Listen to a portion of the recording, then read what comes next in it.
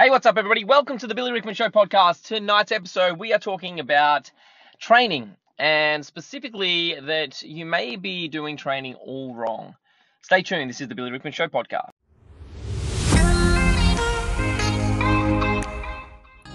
Being in business over the past few years has become increasingly demanding.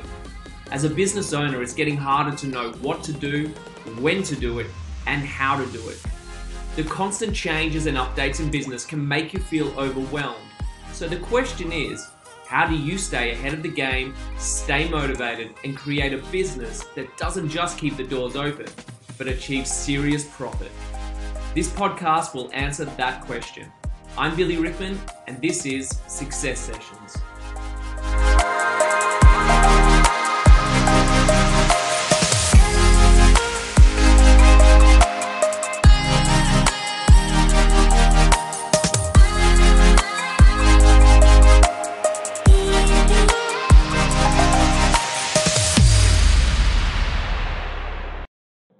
Hey, what's up, everybody? Welcome to the Billy Rickman Show podcast on a Monday evening. It's the end of a long weekend for us.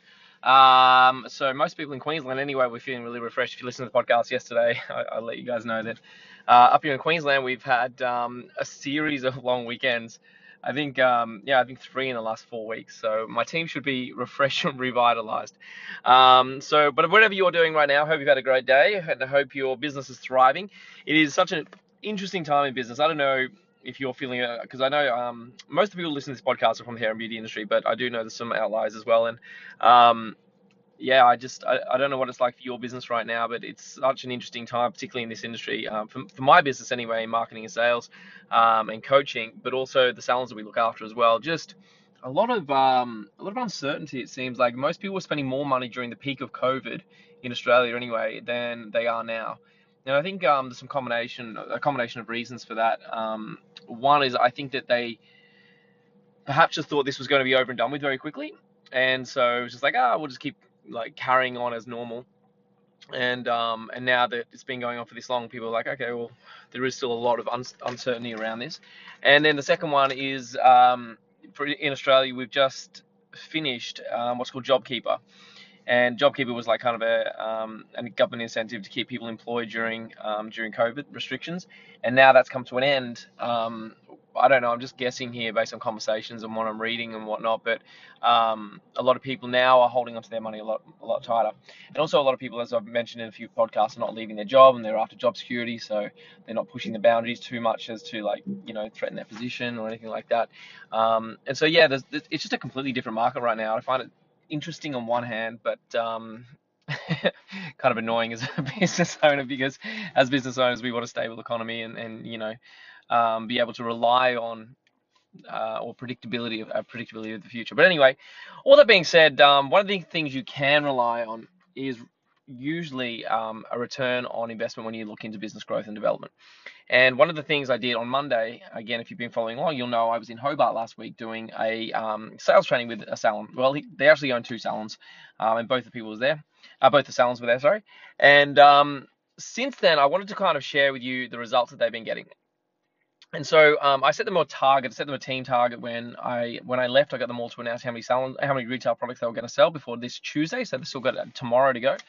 And after 3 days, they'd sold 114 products. 114 products in 3 days. 113 products in 3 days. And he messaged me today, the business owner messaged me, and that's actually just from one salon. I actually don't have the up-to-date data from the other one, but that was just from one of his salons. 113 products in 3 days with 6 staff. They have 8 staff in that salon, but 2 of them hadn't done any shifts yet. So it's 113 products, 3 days, and in one of the salons, and 6 staff.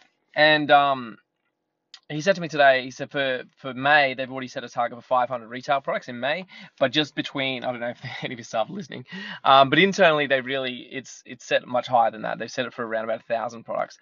And when I've been talking to him over the last couple of days and about what's happened since the training, it really reminds me, it comes to this realization about the importance of sales training. And I do talk about sales a fair bit on this podcast, but what's interesting is how many times I go on Facebook and Instagram and I see in different groups and different posts and things like that about how much education salon owners invest in terms of products and sales. In terms of products and services and treatments and how to do different things. And I often find the balance way out of whack. Like I say, you could ask us a normal salon owner in either hair or beauty, or skin, and say, how much money have you invested in training this year? And let's just say, for example, they've spent $20,000, and you say, okay, well, give me a breakdown. Where's that $20,000 being spent? And I guarantee you that at least 18,500 of that has been spent on product training or retail training. And it just blows my mind how little investment is made in team members in terms of like performance training. And performance, I would count sales training in that, but also like motivation. I would count personal development. I would count like things that seem silly, like, but articulation and maths and things like that, right? Which could all be kind of part of professional development, overall like business professional development. Which those things seem kind of weird. Like if you're looking as a beauty therapist or a hairdresser, and that, you think, why? The reason why is because of the insane results I just got with the sales training, right? Like being able to cut hair better is important. Don't get me wrong. If you're a hairdresser, you're an apprentice, what have you, being able to cut hair better is important. And I'm not taking away from that. Being able to understand skin is important. Being able to do facials, important. Being able to do laser, important. All the safety around that, important. But how much extra money does it actually generate your business? And for this podcast, if you listen to all of my podcast episodes, this podcast, even though I talk about the hair and beauty industry a lot, it's not really about the traditional side of hair and beauty. I don't talk a lot about like the treatments and service and things like that. I talk about business. I talk about profitability, because without profitability, without money, without sales, without revenue, whatever you want to call that, you don't have a business. I know so many businesses who have gone under, and they are one of the best at their craft. They are amazing at what they do, but their businesses go under because they can't generate enough revenue. They can't generate enough revenue because they don't know how to market and they don't know how to sell. And yet so little emphasis is placed on this skill. And what it really fundamentally comes down to, it's comfort zone. I talk a lot about comfort zone, about sitting in comfort zone. Like organizing training for how to do better coloring, organizing training with how to do skin needling is easy. It's comfortable. You just have to speak to somebody in your industry. You have to, the services you have to prep for and things like that, and before the training, you're comfortable with. The content that's going to be taught, you're comfortable with if you're a part of it. The after training, the work you have to do after the training is completed is easy to introduce and implement because you're used to it. And so what we do as business owners in the hair and beauty industry, we just fall back to this as our default.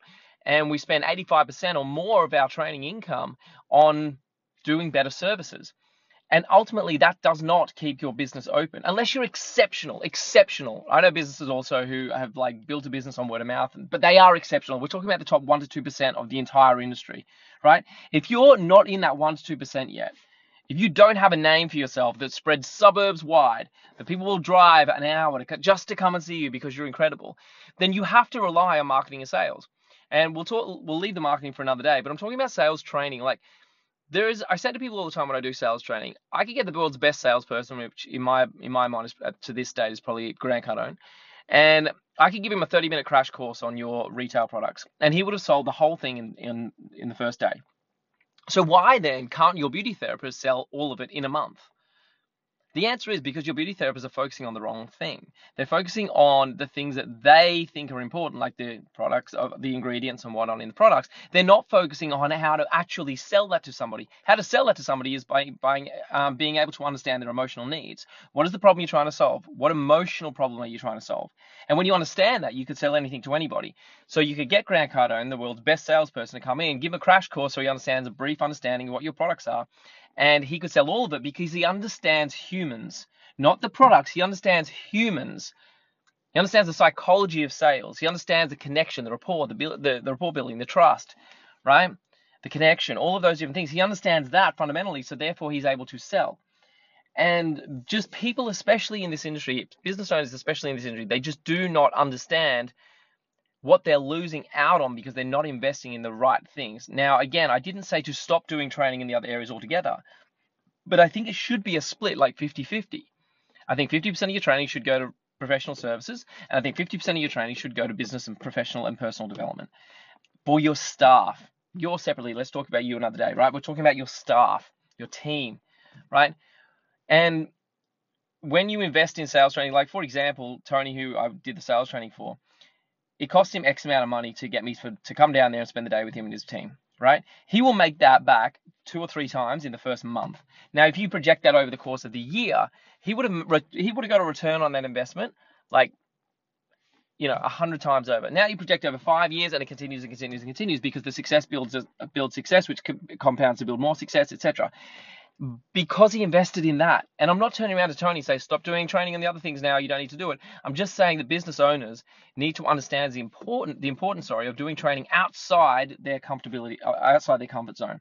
Sales training is one of them. It shouldn't be an addition. It shouldn't be a luxury. It shouldn't be like, oh, we'll do that if we have time. Sales training should be like one of the things you do with your team twice a year. And I would recommend you don't do it by somebody in the industry, by your skincare company or your hair care company. Why? Because they're not professional the salespeople. And I'm not to criticize those people. I think they're absolutely wonderful at what they do. They know hair or skin better than anybody else. They know their products inside out. The problem is they focus their training on the products, and that's the wrong thing to do. If I wanted advice about skincare and I wanted advice about a particular brand, then I would go to that product rep and say, teach me everything you need to know, everything I need to know about your brand. And they would know more than me around that. So you should have the same approach with sales, right? You should find someone who is a professional in sales because that's what their job is. That's what they're good at. That's what they know about. And so they will be able to give you that information better than someone who is a generalist in the area of business development, right? Because that product rep is going to give you information about the products and give you information about sales and give you information about business development, but they're really not an expert in any of it. Actually, I'm wrong. They're an expert in their product, but they're not an expert in business development, and they're not an expert in sales.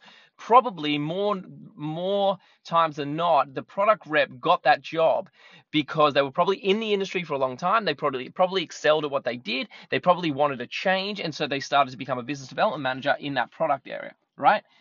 They didn't go and do sales for 20 years. They didn't go and learn about business at college or TAFE or university or whatever the case may be. Usually, I'm not saying everyone, and I know some people are going to listen to this and get all upset and offended. I'm not talking about everybody. I'm talking generally speaking, the people that I know who do it. And like I said, if I wanted to know about their products, I would go to them because they are the absolute subject matter experts. But in terms of when you're finding people to do business training or you're finding people to do sales training, I would encourage you to step outside of what you feel comfortable and find professionals who will give you professional information because that's their expertise. That's the thing.